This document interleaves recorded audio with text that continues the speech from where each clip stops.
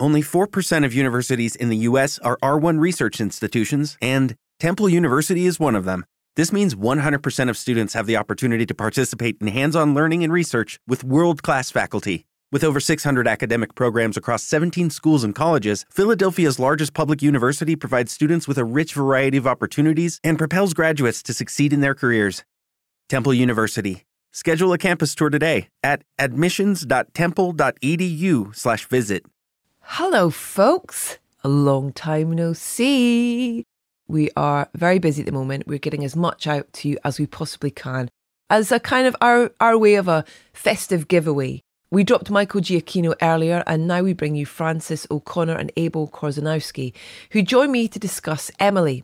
Francis wrote and directed the film, which Abel provided the score for. It's a fictionalised version of the life of Emily Bronte, portrayed absolutely to the detail and so brilliantly by Emma Mackey, and concentrates on her romantic relationship with the curate William Weightman, for which in fact there is no evidence that such a relationship ever occurred.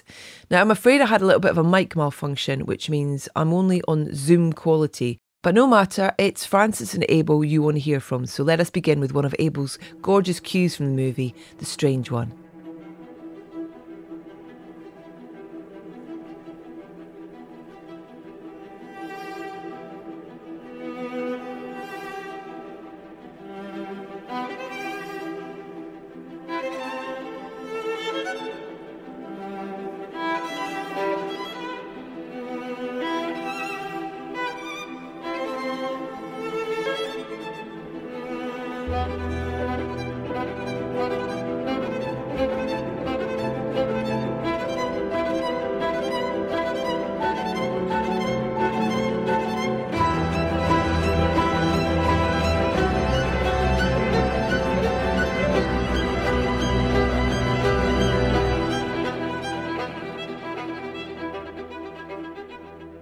Thank you so much to both of you for taking the time to come and do the podcast. I really appreciate it. Oh, our pleasure. No, it's so lovely to kind of talk about it. It was kind of the kind of experience where we kind of had to make it happen quickly. So it's not actually nice to have a minute, isn't it?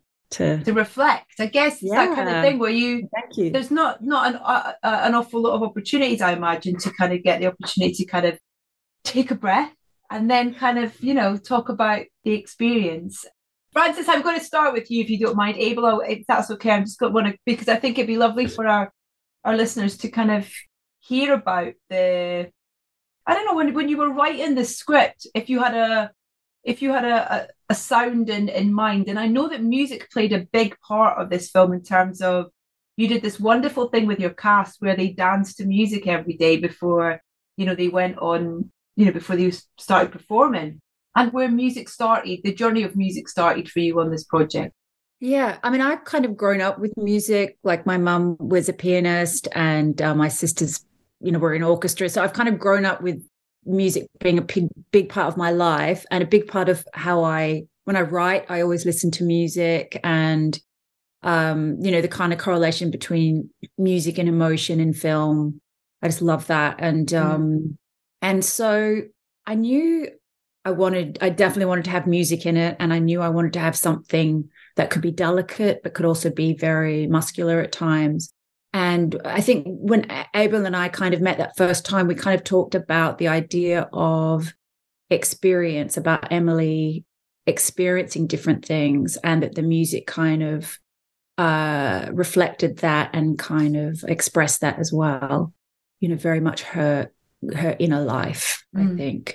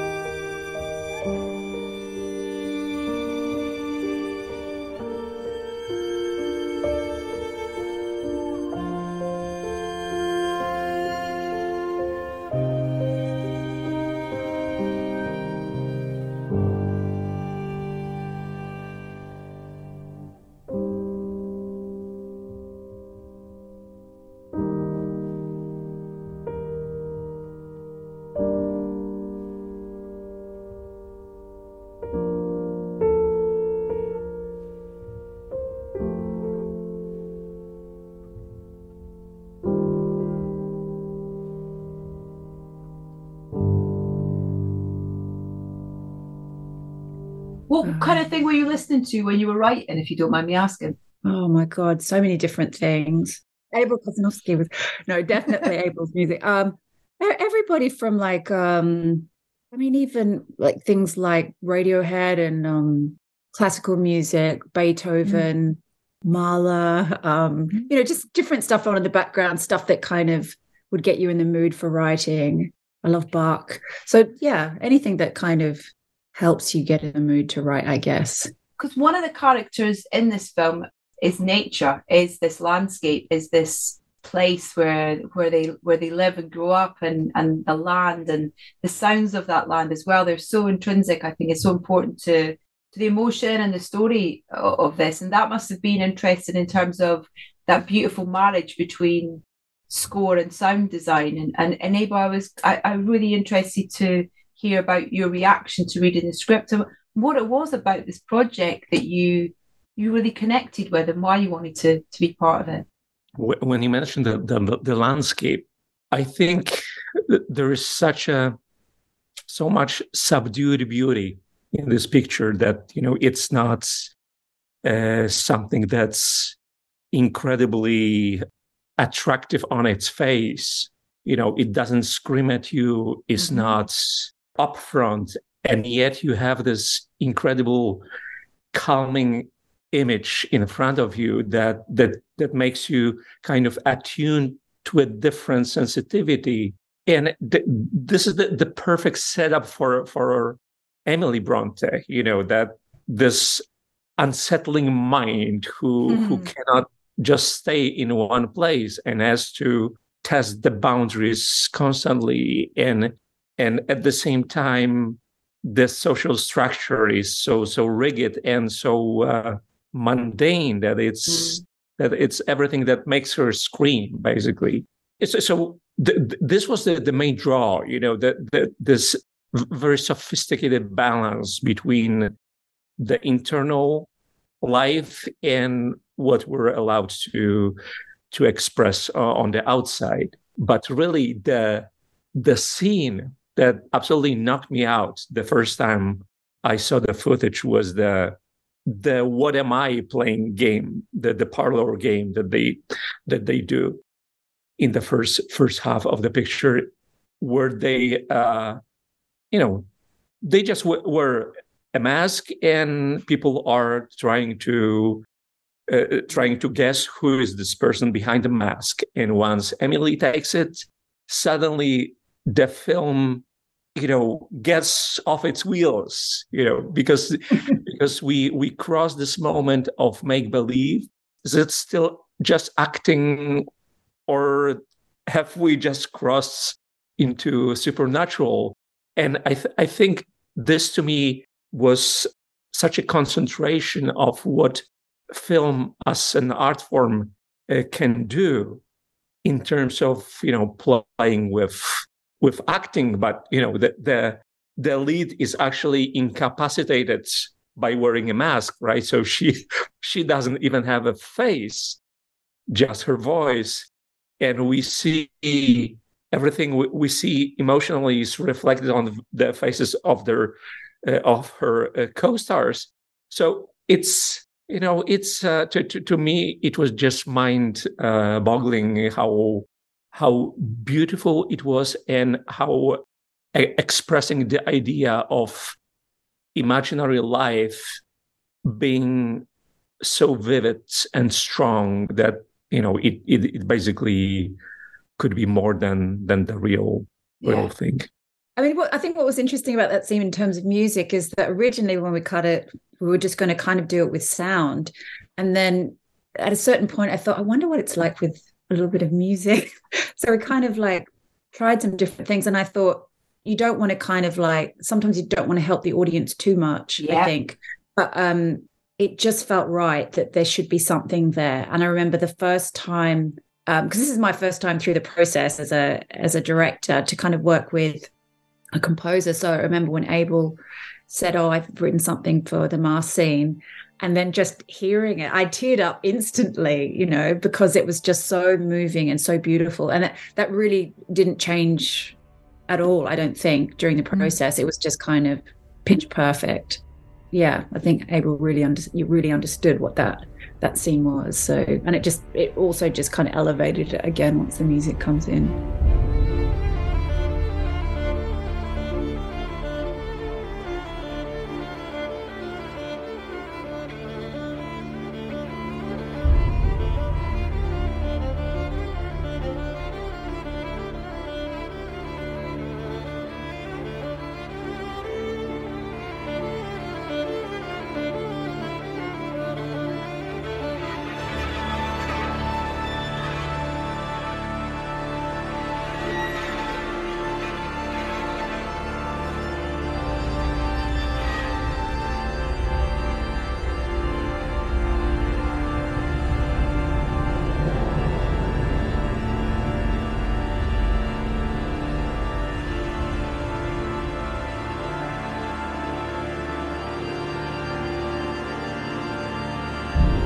When you were composing for that particular scene, Abel, are there certain, the score across the film, there's got to be kind of fluidity between it sonically sort of thing, and and we see these different moments of Emily. Another scene that I absolutely adore is the scene with her brother when she's hanging out the washing, and that kind of that's absolutely stunning. And there's it's the kind of light and shade of the character and the journey the character's making, but also the journey that the music's making. And was it really obvious for you, or the journey that you went on in terms of the instrumentation and how big or how small the kind of the melodies and the score needed to be? The score has a very particular place in the story, and I think when you talk about the mask scene, had it been a purely realistic social drama film, then this kind of score could have been too much at times, right? If we talk about pure realism and a naturalistic view, so my thinking was that if we try to restrict music to kind of period appropriate, like the society, we would be really just painting with the same brush and having not really contributing to how to tell the audience that's what's going on inside, mm-hmm. And I think the beauty of this arrangement is that with Emma's incredible performance, that she has on her face so much, and when she's angry, and when sometimes it's like a child, mm-hmm.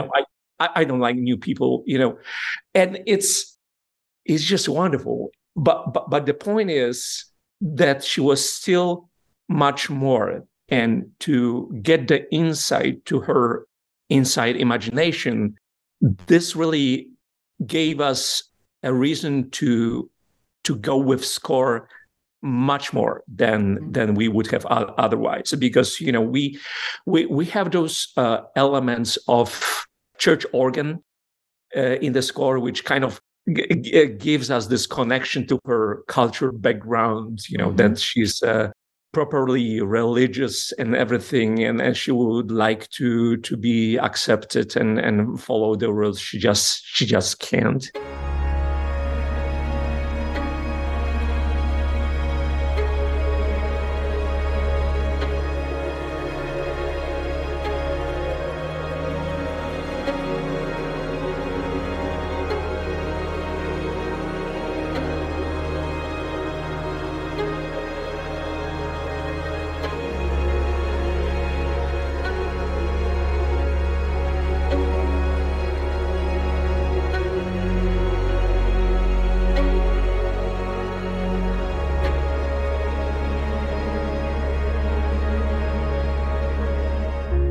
But at the same time, we have all those wilder elements in the score, like very aggressive violins, which at times are just like hitting the strings in a very sharp way. The scene when Emily tries drugs, for example, right? We have her a close up of her iris, and then the sound is both trembling, and on top of that we have this element of sharp violin hits.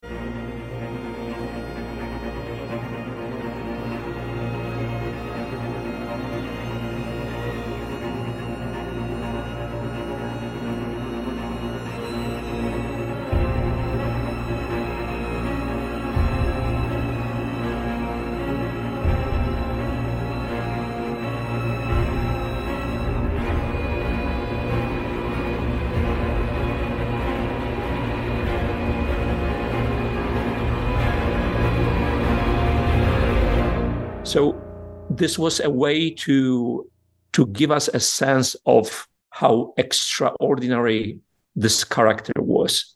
And obviously, parts of the score, there are parts of the score which connect more with the period, and we have a lot of neo-romantic feeling and beautiful piano performances, which, by the way, I have to plug in the wonderful Szymon Nering, who was a finalist of the Chopin competition, and we looked looked really long to find somebody of his stature, of his skill to perform this score, because we needed to have something real, not just a pianist. We had to have a performer. And I lost my train of thought right now. No, I just think what was great about Szymon was he was so expressive.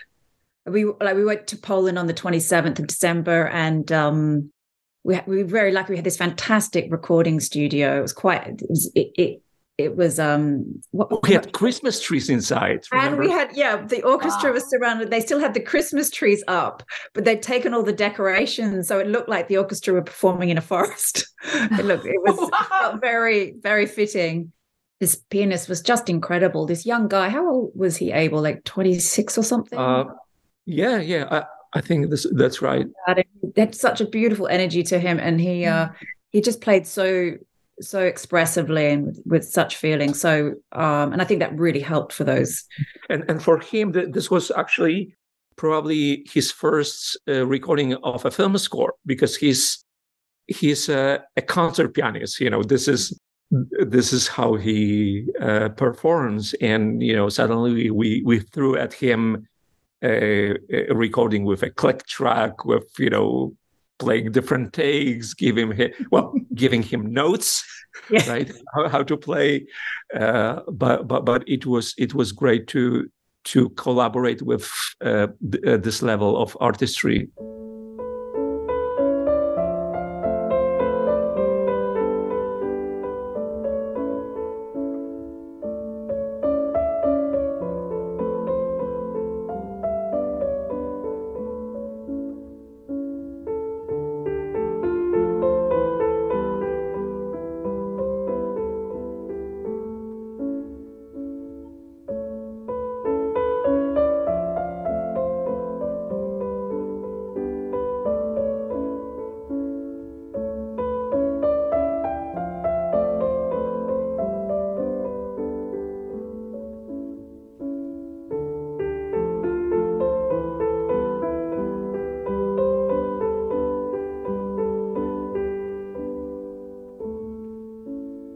The other thing was, which I thought was just so great, was when Abel kind of had suggested this idea of using choir, kind of a young choir for these young voices that also kind of expresses Emily's inner life, and that Abel kind of peppered through the score. And I just think it was so inventive and fantastic. And they even sang some lyrics from one of Emily's poems as they're running in the rain.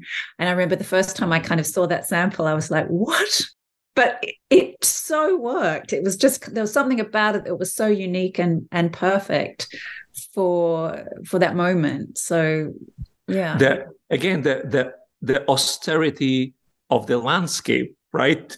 Comparing with this overblown score, which, kind of like youth, absolutely inappropriate, but expressing her, this is how she was. Yeah. And also that kind of fantasy world that she has of like being in her imagination as well. Like that's her inner soundtrack, I guess.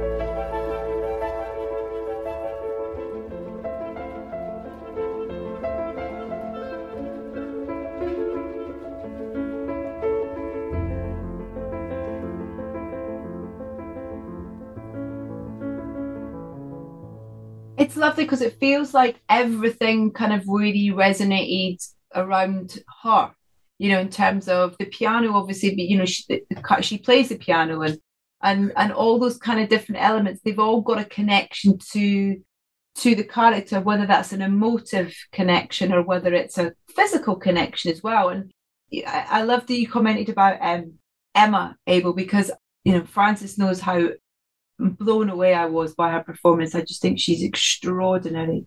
And I wanted to ask whether Emma's performance, kind of how much that inspired and influenced what you wrote. Well, all of it. Absolutely. I think it continues to be the main source of inspiration when I watch the acting and see, what's underneath the skin and how those emotions can be sometimes amplified with the score. So once I remember the first impression of Emma's performance, it was just sparkles, fire, and I hadn't known her at the time. I had known sex education, for example, so I made sure I wouldn't watch it until we were finished with the movie because I didn't want to see her as someone else, So throughout the project, Emma was only Emily to me, and this is how I kind of was learning her, how she becomes, how she breathes, and everything. So this is the inspiration.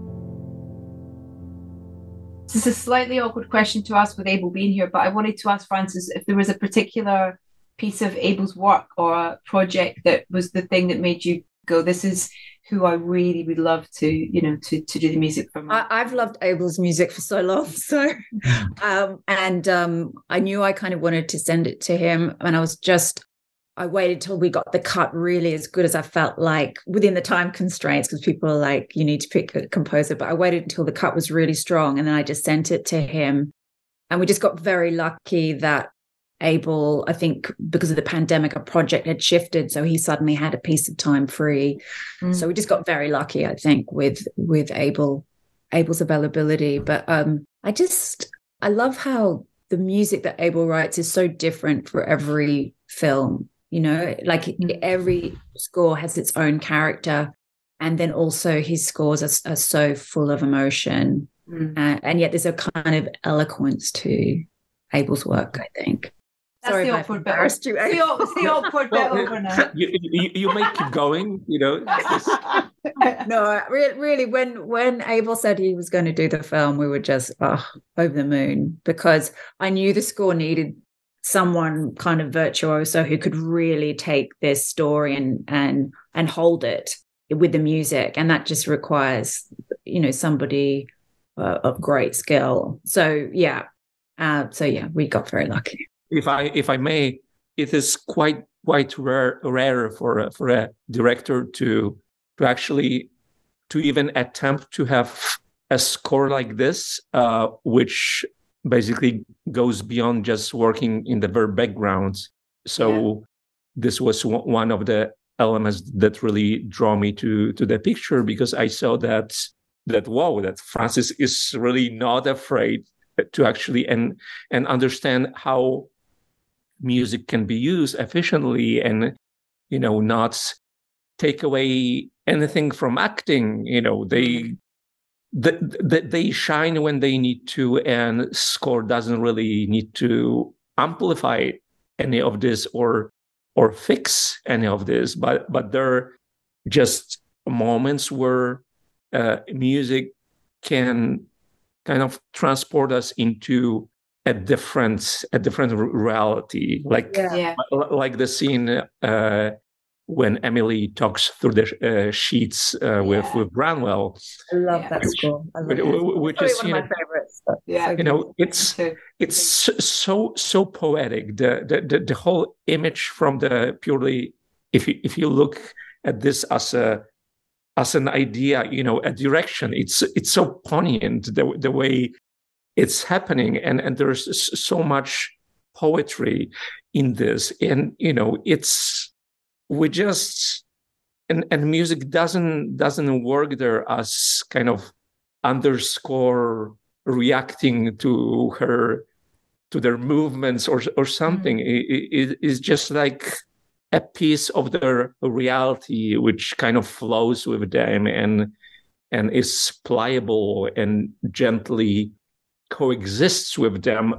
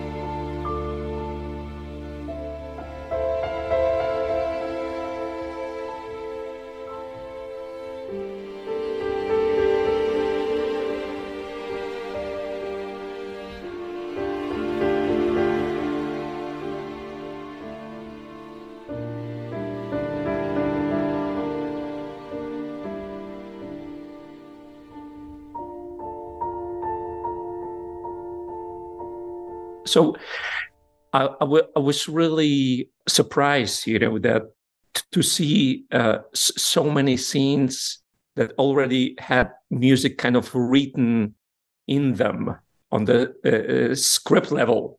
I think this is the time where, Francis, we talk about you for a second, because I think that the choices that you've made in this film across the board, with so many things, in the edit, with the shots, with your casting, with the score, I think it's such an accomplished piece of work. I think that the decision to write this version of Emily, the decision, all of those decisions that you've made as a director, it's crazy to think that this is your first feature film, because it is so accomplished and it's so powerful. I think you've just made the choices that you've made are absolutely brilliant. Abel being one of them.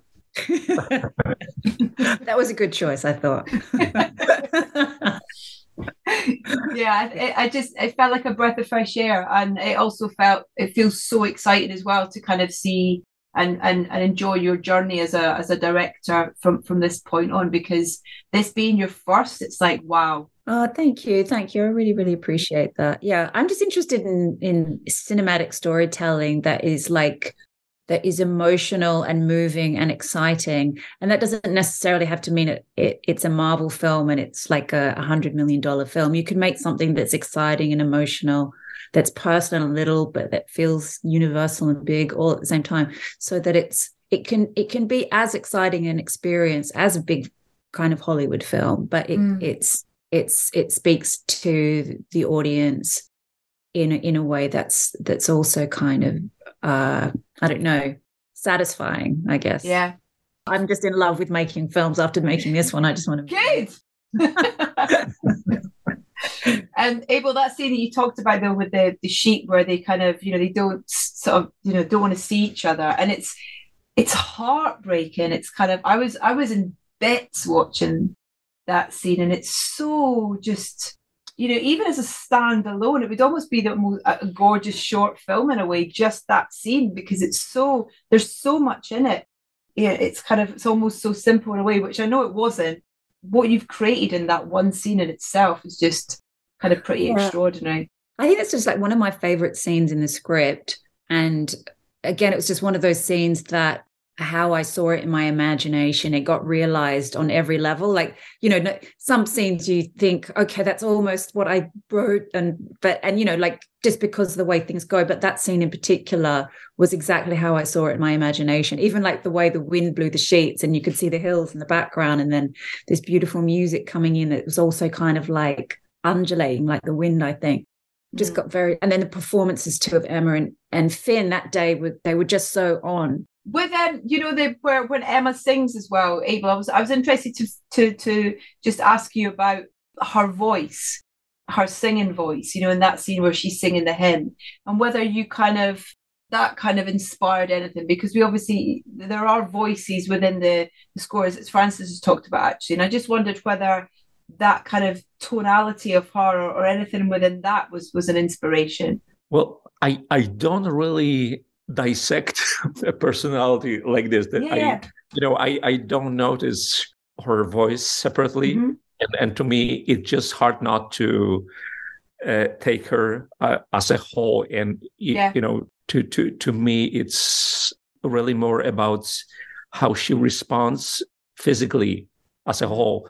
I remember the scene when she already has this grave argument with Weightman, and he tells her that, that basically there's something evil in her, and screams at her, and she has this bounces back. And, these are moments that are so precious in films, because they're actually, they are genuine. They make us feel to the bones. There's so many of these moments that make Emily precious, and that make Francis, that you just brought those performances, and obviously we're so attuned to look for them, and it's amazing. Before we finish, we're on out of time, sorry. The band that the cast danced to on a daily basis, what kind of music were they playing? I'm so jealous about their morning dance. Sessions. And they had a dance instructor who kind of was doing routines and different things. So drums, and they had I think I don't want to say bongo drums, but the big is that a bongo? I don't know. And then bongos and a guitar. And there was a piano there as well. So I think they mixed it up. Yeah, it was, well, I kind of let them have their moment by themselves when they would dance every morning. So, it sounded like they were having fun. Who wouldn't? Yeah. Perfect start to the day. Yeah, definitely. We should all be doing that, I think. Yeah. Post-pandemic. Definitely. Sign me up, please. I think you could tell I love the film, and I am genuinely excited about what you do next. And I hope this is it's clearly a very powerful collaboration between the two of you. So I hope we see that continue down the line as well. And I thank you so much for your time. Love it. Pleasure. No, pleasure. And it was also just such a pleasure working with Abel. It was very special. Yeah. Likewise, Francis. Thank you so much, Abel. Thank you, Francis. Take care. Love to see you again. All right. Yeah. Bye, guys. Thank you.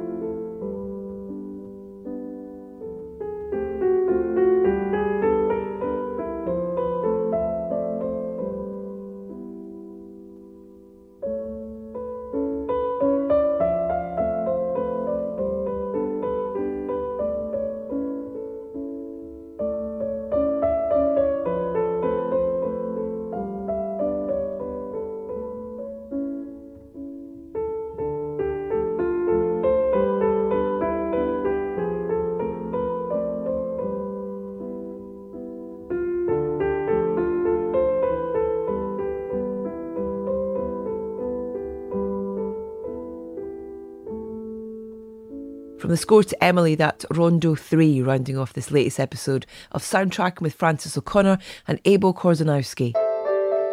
My huge thanks to Abel and Francis for taking the time to talk to us. Emily is still in cinemas now. Please do try and seek it out if you can, and also available to buy on home Ents formats. As I said, we're releasing extra episodes over the Christmas period, so make sure you head to edithbowman.com to subscribe. Follow us on Facebook, Instagram and Twitter. We're at Soundtracking UK, and feel free to send me an email, info@edithbowman.com. Next up is the fabulous Alejandro González Iñárritu to talk about Bardo, False Chronicles of a Handful of Truths. That's coming this Friday, and I very much look forward to the pleasure of your company then.